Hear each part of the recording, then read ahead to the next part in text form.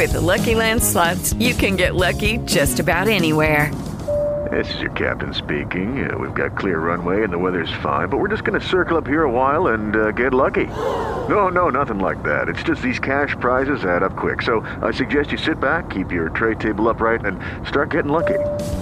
Play for free at LuckyLandSlots.com. Are you feeling lucky? No purchase necessary. Void where prohibited by law. 18 plus terms and conditions apply. See website for details. Blog Talk Radio. Good afternoon, everyone. This is Ray Penny with New Jersey School Board Association. Welcome to our podcast program, Conversations on New Jersey Education. It's an opportunity for you to meet educational leaders throughout the state or talk about education issues that affect all of us in the education community. If you want to participate or pass a question on to our guest, you can log into our chat room feature. You have to register with Blog Talk Radio, and you just type the question in, and I'll pass it on.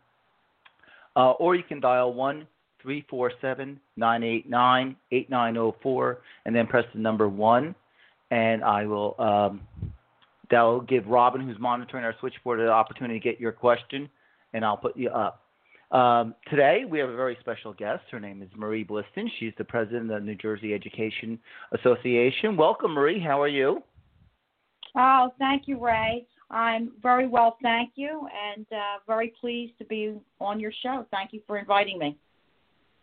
And I hope your husband and your fellow officers, actually everyone at the staff at NJEA, is doing well too.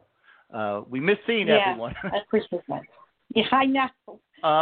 We talk frequently. The education stakeholders groups, we're all talking about every week, which is, I think, been a very positive thing on all of our parts, coming together for the common purpose that on why we all exist, which is our kids and our families. I want to talk a little bit about your membership, just to start off, because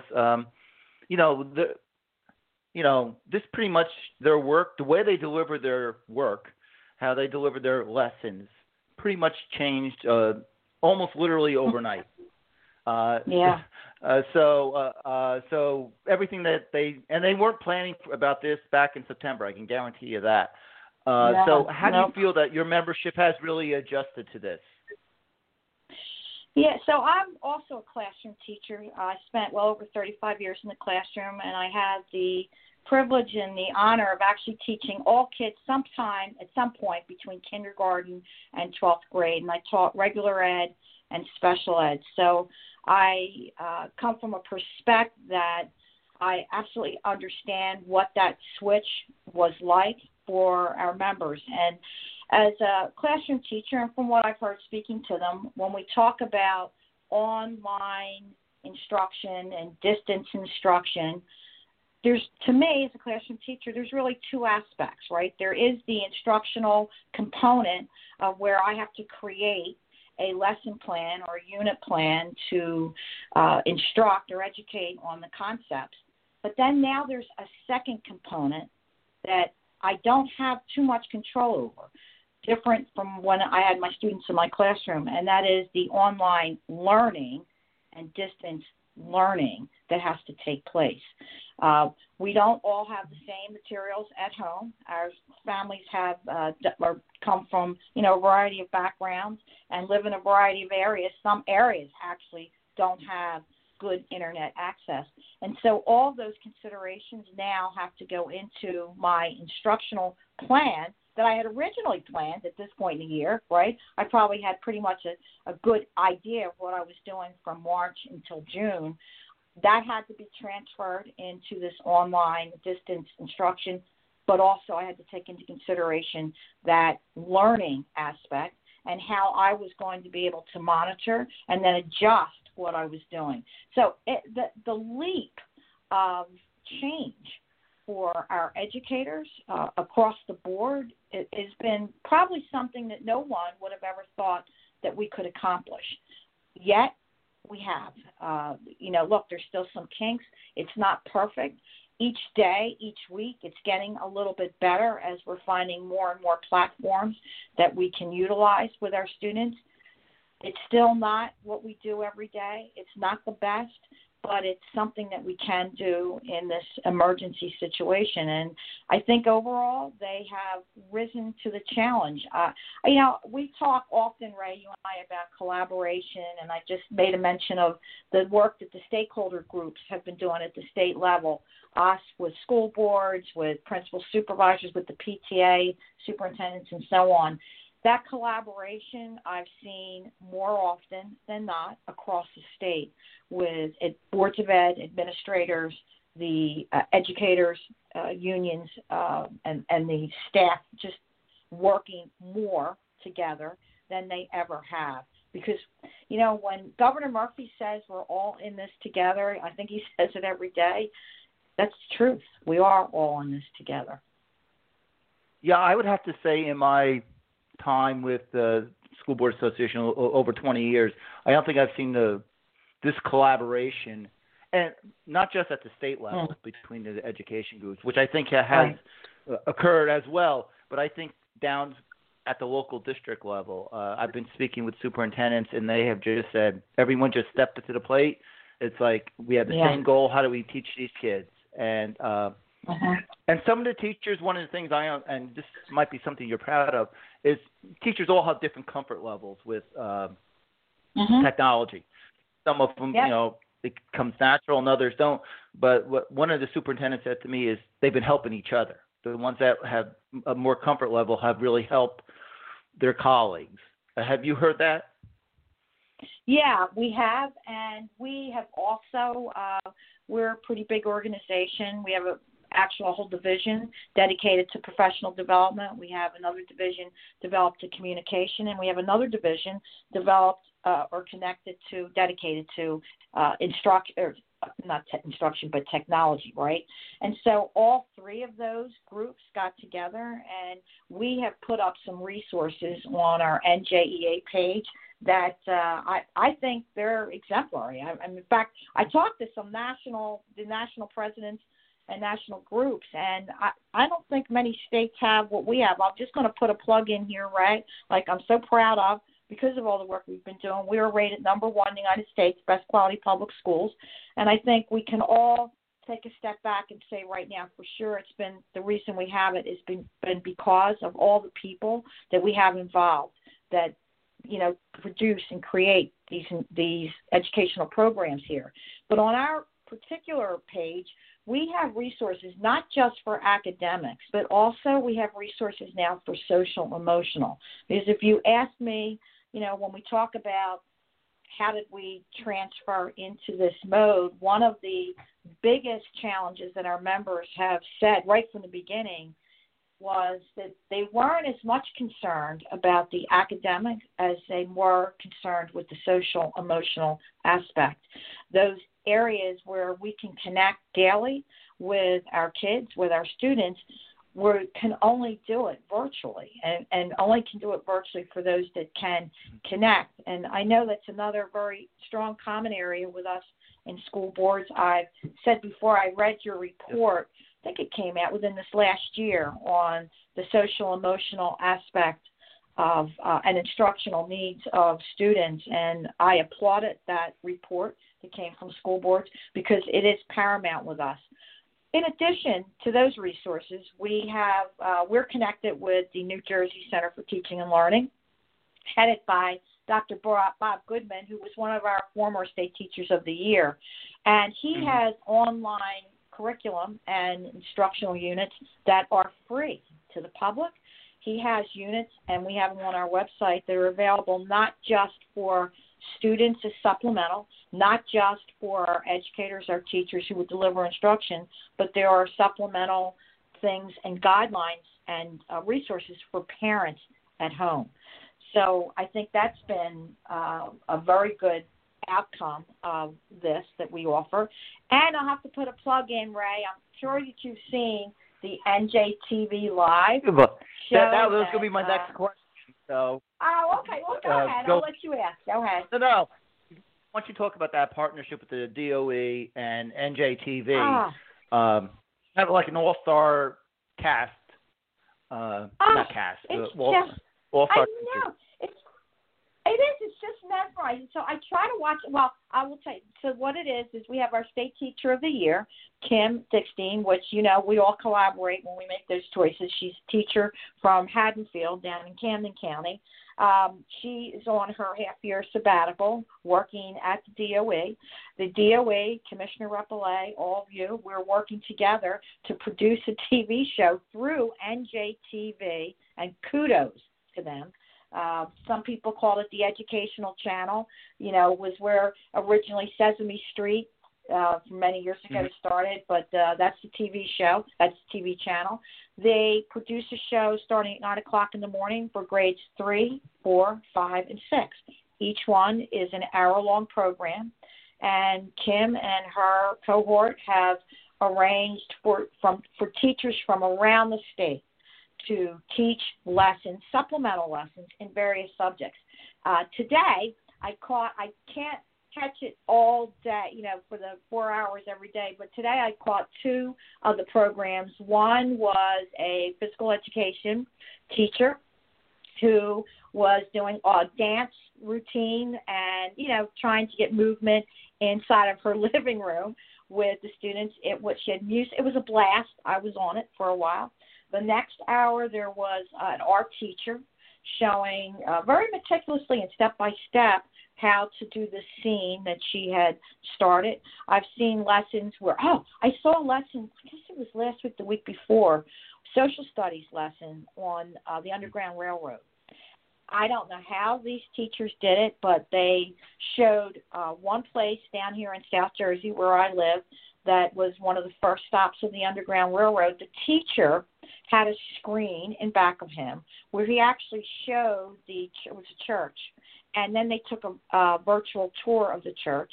Then they went to the next stop, and it was a different teacher up in Burlington County. And again, they had the screen in back of the teacher where the second stop was. And then it was mesmerizing. Another episode I saw was a science teacher, and she had her 3 kids who were her students around the dining room table. And of course, that was the language arts lesson. But another one they did have. She also had her children involved in the science experiment in the kitchen. So I will say we're getting rave reviews. Parents are able to use it because one of the things that we're finding, and I'm sure your members have said the same, is the instruction is going on during the day at various times. Kids may only have one device, right, at a time. They may not all have devices where they can tune in. And this at least allows the students, the children that are not on the device with the instruction, this still gives them something to do. The content is all still aligned with our Common Core standards in this state, and they're just exemplary. So thanks for asking about that. Mm-hmm. Yeah, and I want to go into it because you brought it up. I think everyone's doing the best they can, and they're doing actually an excellent job. But what are some of the concerns that you have that you've heard from your members, that your association has as we move forward? Whether it's the budget, whether it's the achievement gap, what are some of the concerns that you have as we move forward with this, and maybe even going into next year? Well, again, when we talk about this technology divide, that's just become more and more apparent. It's not even that everyone doesn't have a device, but that internet connectivity, that service is also not available. Not everybody has it, and it's also not available. And there have been various things that have been put into place to try. We've actually had school buses that have driven to certain areas that have a hotspot, so that students in the community can at least get some access. We've had some companies that have volunteered or donated some of that availability to some of those areas. We've talked about, I'm hearing talk that maybe we should take the internet service and it needs to be utilized or looked at more as a utility that is a necessity, like we use electricity, right, or we have running water. Those are issues that are going to come up. in front of us. I know that when we were on a call with the school boards a couple weeks ago with our senators, our Senate leaders, and they asked us what some of those questions were, some of those things that we were seeing, so that at least when we do come out of this, we can look back and we can address it so that, heaven forbid, but if we're in this situation again, we're going to be much better prepared. And they're looking to form a task force, in fact, to cover some of those areas. So I think that when you talk about budgets, I think all districts, or when we do get back, and we're going to try to build in as soon as we can, some capability for every student to have a device that they're going to be able to utilize at home. I think that's going to be one of the givens, and it's going to be a cost factor. When you bring up budgets, we're all concerned about the budgets.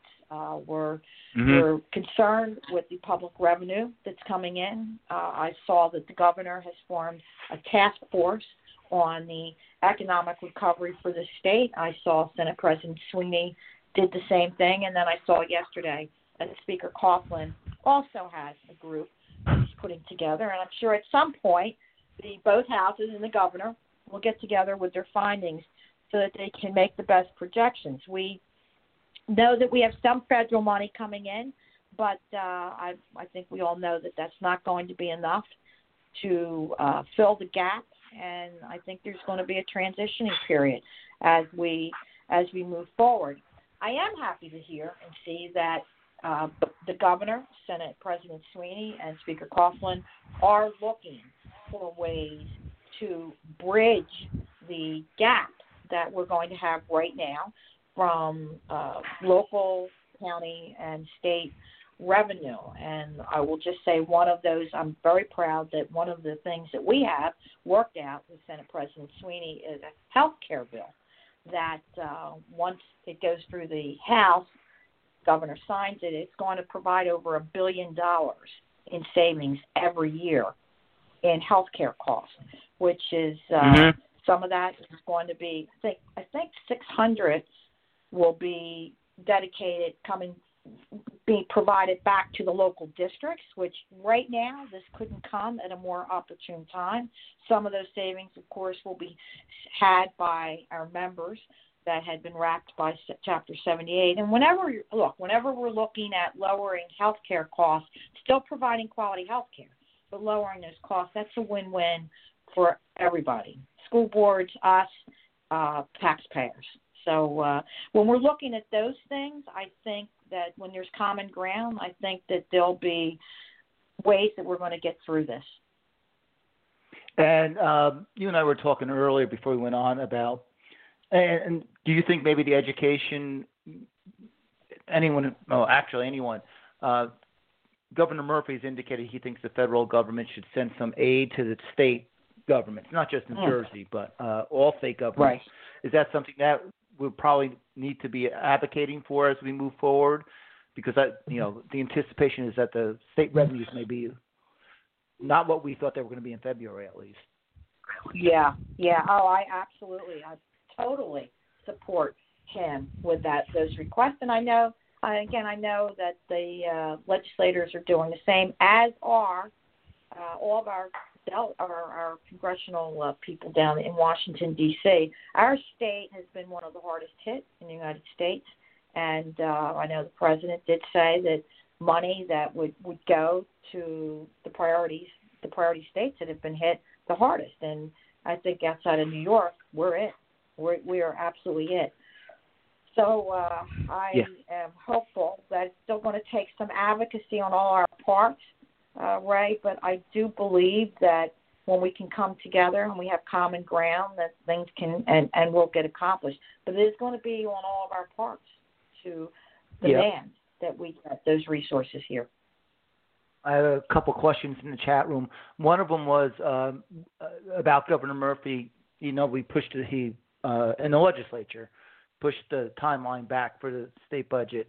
Do you think we'll have an idea of what the state aid's going to be? What are you looking at? I mean, is it going to be around August that we'll have a better idea, or is that May 22nd statement by the treasurer something that we should all be listening to? Well, what I understand at least at this point, is that there will be two budgets. One budget will be to get us between now and September 30th. And then from September 30th until June 30th of 21 would be the second budget from the state. And that is to really allow them to get a full picture of what we are looking at here in the state regarding revenue. And, quite honestly, I know that they are counting on the federal government providing what they should for the state so that we can plan forward. Okay.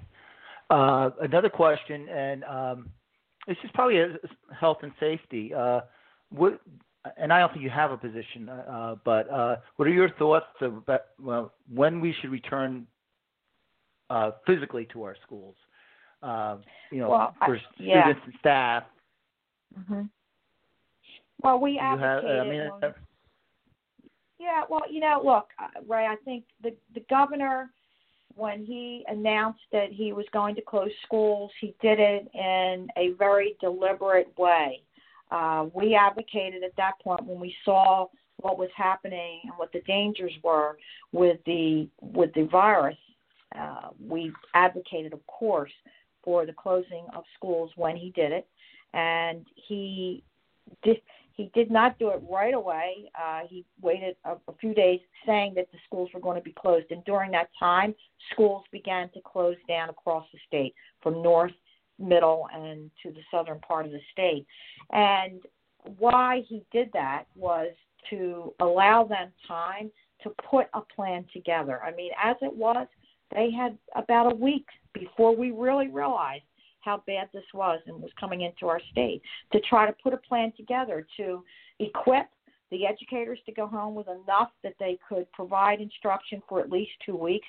And we were told right from the beginning it might be more than 2 weeks, but prepare at least for 2 weeks.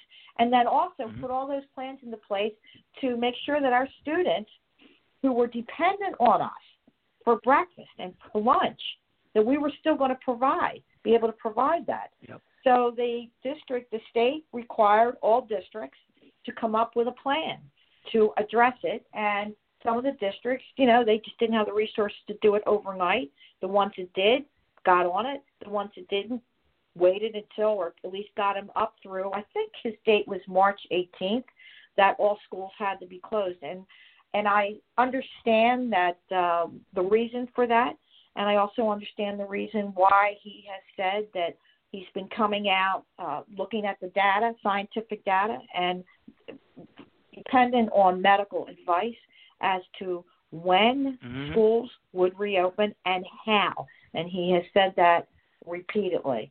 I will say this about our governor. He does do his homework.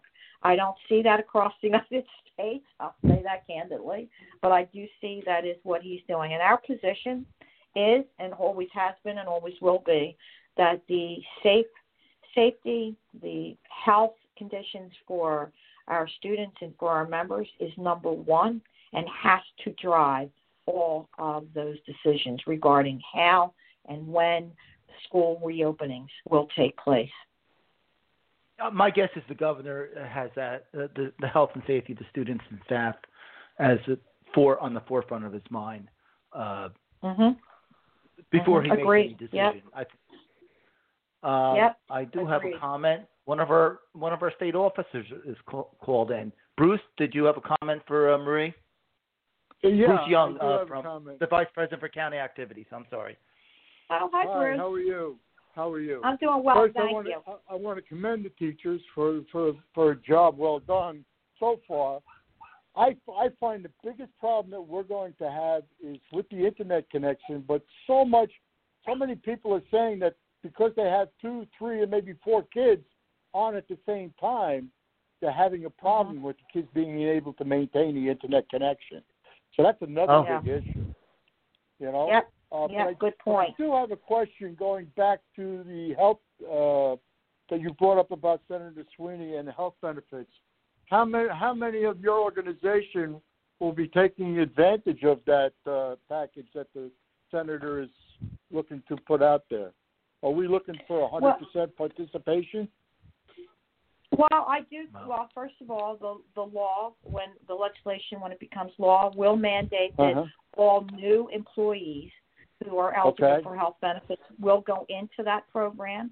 And what we know about it is that it will be a quality program. It's a mesh between NJ 10 and NJ 15, which most of our districts are in anyway. Whether they're in the state plan or whether they're in a private plan, they offer those types of benefit levels. And it's going to be a benchmark plan, Bruce. We know that there are some savings that we can put into place with that plan through the school and police health benefits design, the plan committee and the design committee, that will save everyone money, but still, again, provide those savings. And I think as a benchmark plan, which years ago, that is what the state health plan was when it was called the state health plan. There were benchmark plans, but allowed districts and locals to negotiate with private carriers. But it was a benchmark plan, and I believe that that's what this one will do. And there were two sets of actuaries, by the way, that worked with the senator on development of this legislation, and both of them came to the same conclusion. So we're very confident that it's a savings plan, that it's a win-win. Okay, very good. Okay. We're in a very good situation up in Maywood and Beckton. So we're going to be hiring some new teachers this year. So go on their website and you'll see a lot of new job openings up there. So, all right. Okay, thanks, I'll Ray. pass that on, Bruce. Thank you. All right. Okay, thanks, Bruce. You got it, Ray.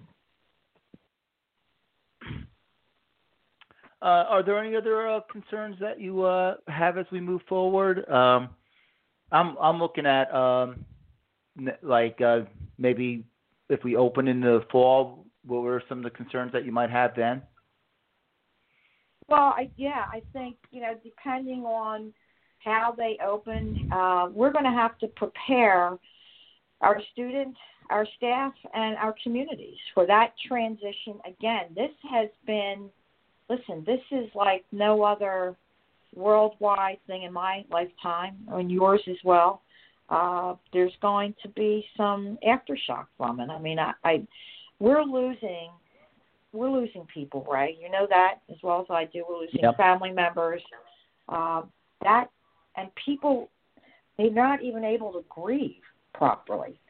Our kids are home in these settings where we can't bury people whom we've lost through this virus or even just through natural causes separate from this.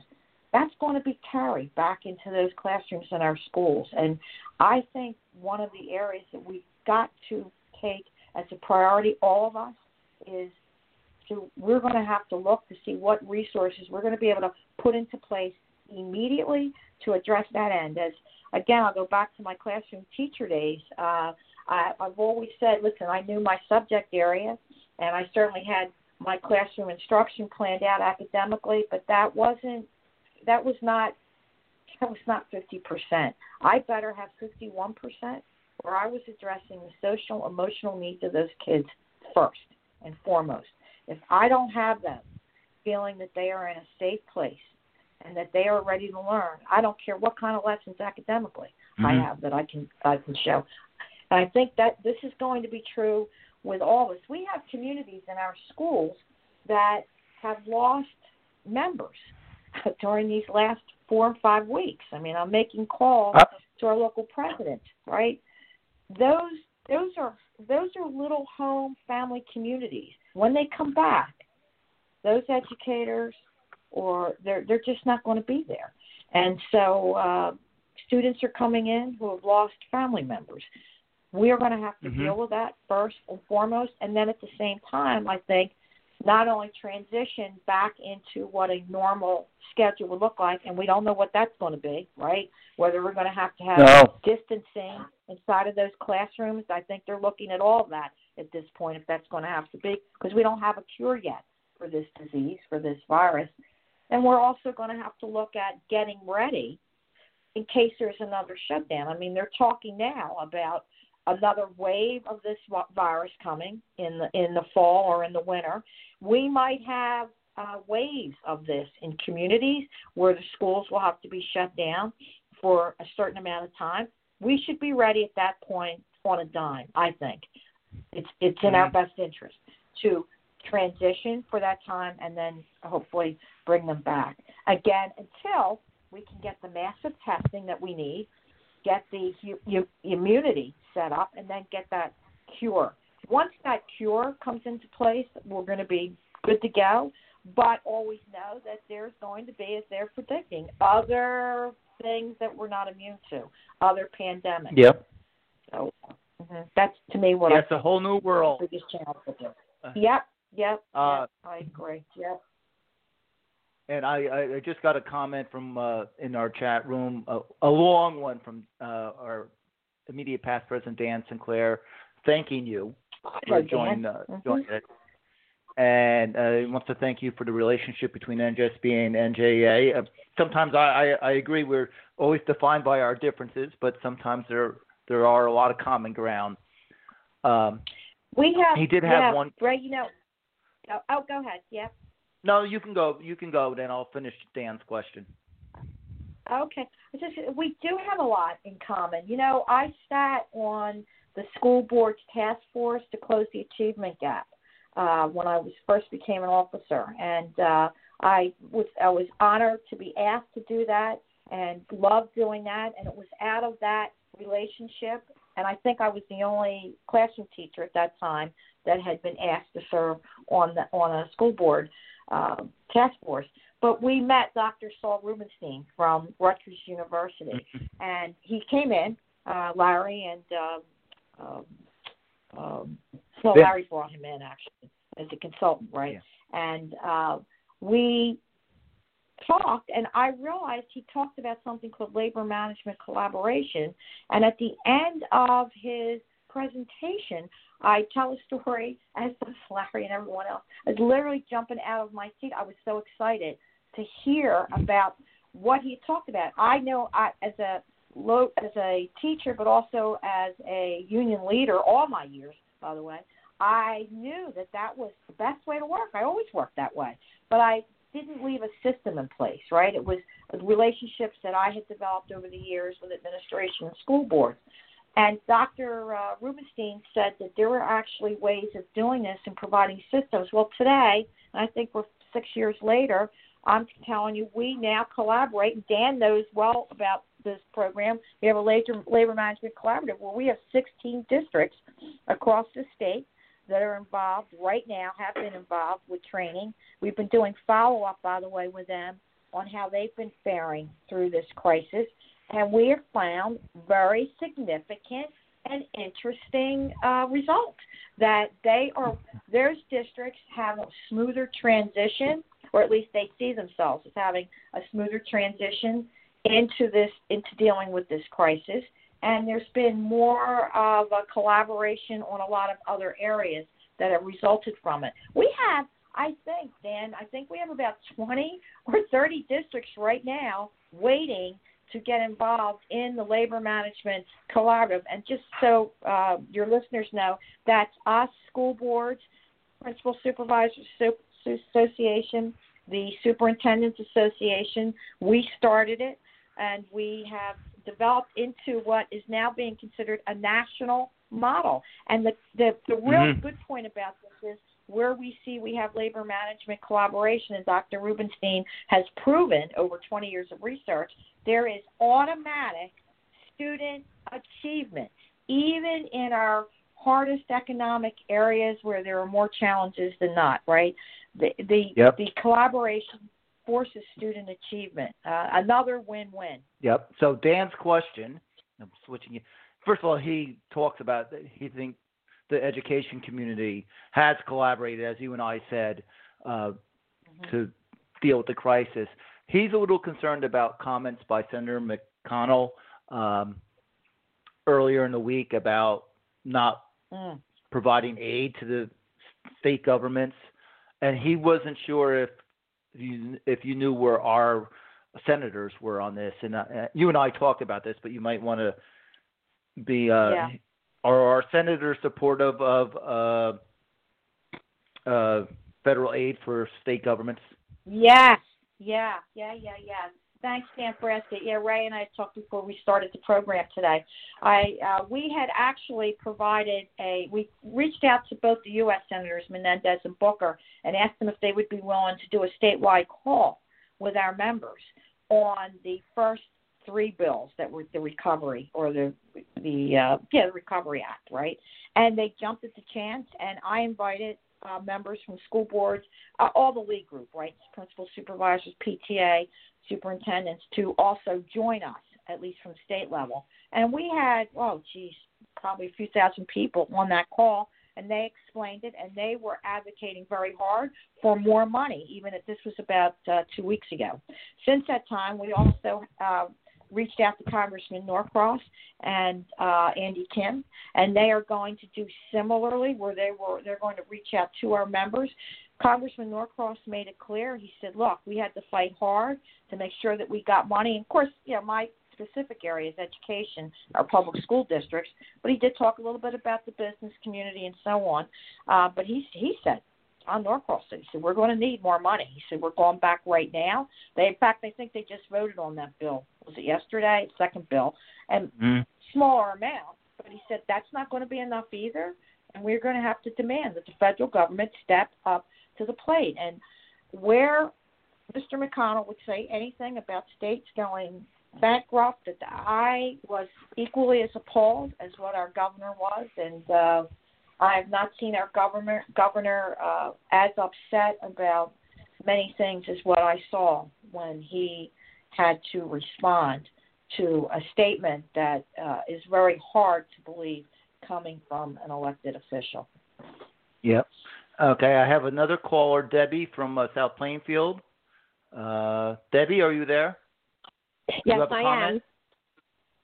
Yes, Ray, I want to thank you for doing this podcast along with all the other ones that you do.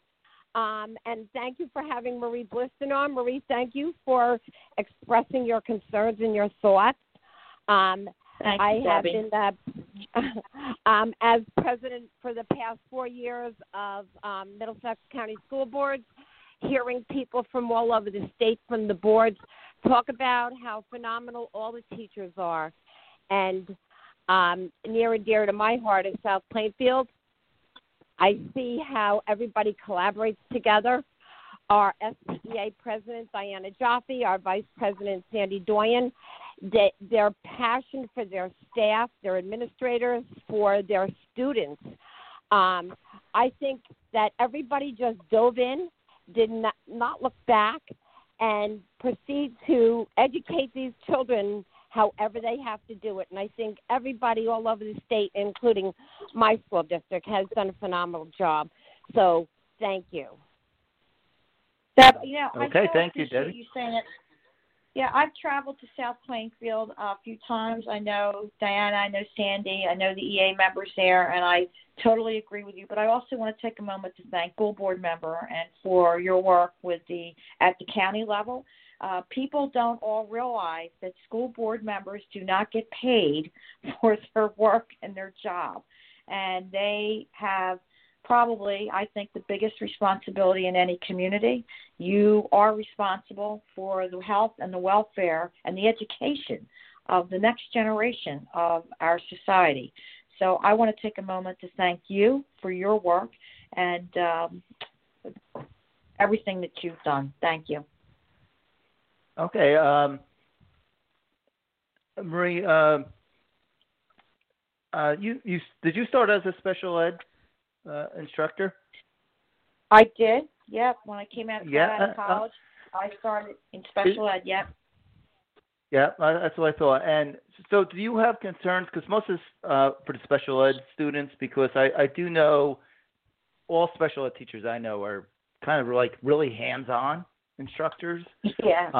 And the kids need it. So, is that one of your worries as we move forward? About those kids. Yeah, absolutely. And and again, trying to reach them remotely with kids who are used to and need a one-on-one paraprofessional sitting right beside him or her. Right? That can't happen. They can't physically be there. So how do you transfer that through a screen, and again, if those kids are even able to access those screens. So I will tell you that I just saw we have a website, I think I mentioned it, called NJEA Together, and we have our members, we just created it actually for this crisis, where they're able to share best practices, communicate with each other, and we have so many people contributing to it right now. Our website is changing pretty frequently, but yesterday or today I saw one from a special ed teacher by the name of Henry Skirps up in Belvedere, actually, and he is a special ed teacher. He has a little video, and he had tips for us as educators, and one of them I thought was pretty interesting, because we have to get pretty creative, right? He said, I found a long time ago that kinesthetics, getting kids up and moving other body parts or using all of their senses, is a great learning device for some students who are challenged that way. So he said, so I taught my students sign language when we pledged allegiance to the flag. Well, he's doing that now, of course, virtually. Another thing that he said was he found a website for visually impaired students. So, look, when we're in our buildings, we are able to produce documents that are enlarged or have a device in front of that student that has the script, right, enlarged. He said he was able to find a website that he could use with his students, also have his parents use it.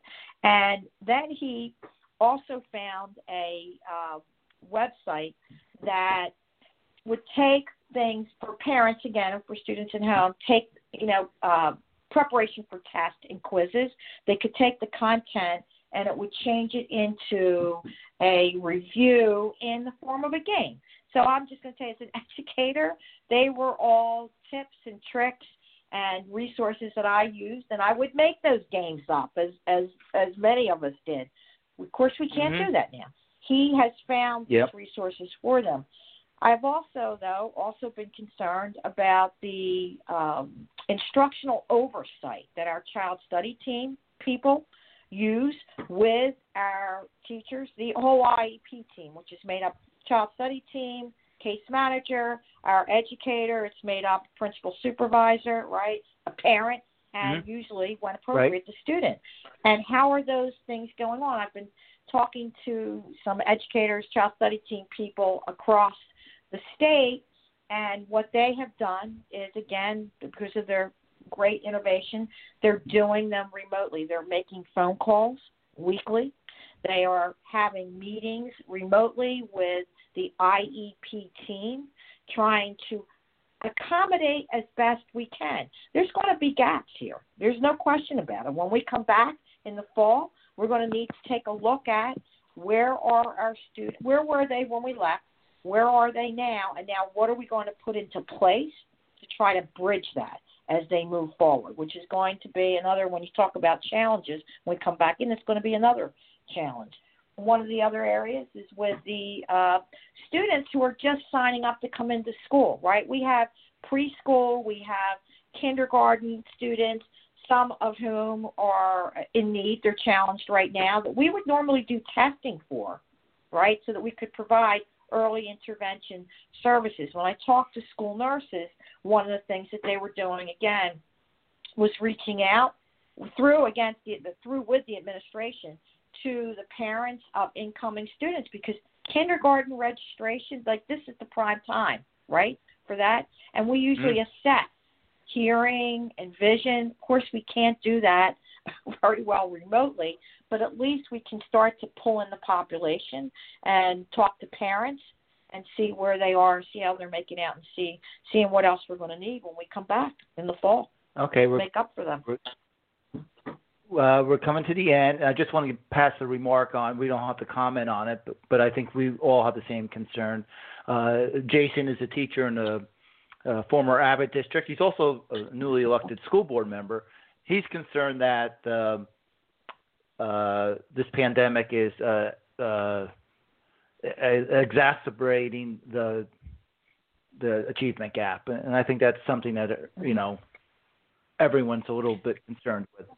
So, any final comments you have and recommendations that you have, Marie? Because we have less than a minute. I would say please come on to our website, NJEA Together. We do have resources there for parents, for students, for our educators. And we also have a thank you for an educator. But I also want to take the time, again, to thank all you, Ray, for having me here, all the school boards, all of the education stakeholder community for the work that we've done. And I am confident that when we move forward, we will continue that collaboration for the best interest of our students. Yes, and I think the success we've seen has been because it's been a collaborative effort at all levels. And I think that we're going to need that, particularly in September. So that brings us to the end of the program. Absolutely. I hope everyone enjoyed it, and I want to thank Marie Blistan for joining me. Thank you, Marie. Thank you, Ray. Thank you, everyone. Okay, and everyone have a good afternoon. Okay, round 2. Name something that's not boring. A laundry? Ooh, a book club. Computer solitaire, huh? Ah, sorry, we were looking for Chumba Casino. That's right. ChumbaCasino.com has over 100 casino-style games. Join today and play for free for your chance to redeem some serious prizes. ChumbaCasino.com. No purchase necessary. Void where prohibited by law. 18+ terms and conditions apply. See website for details.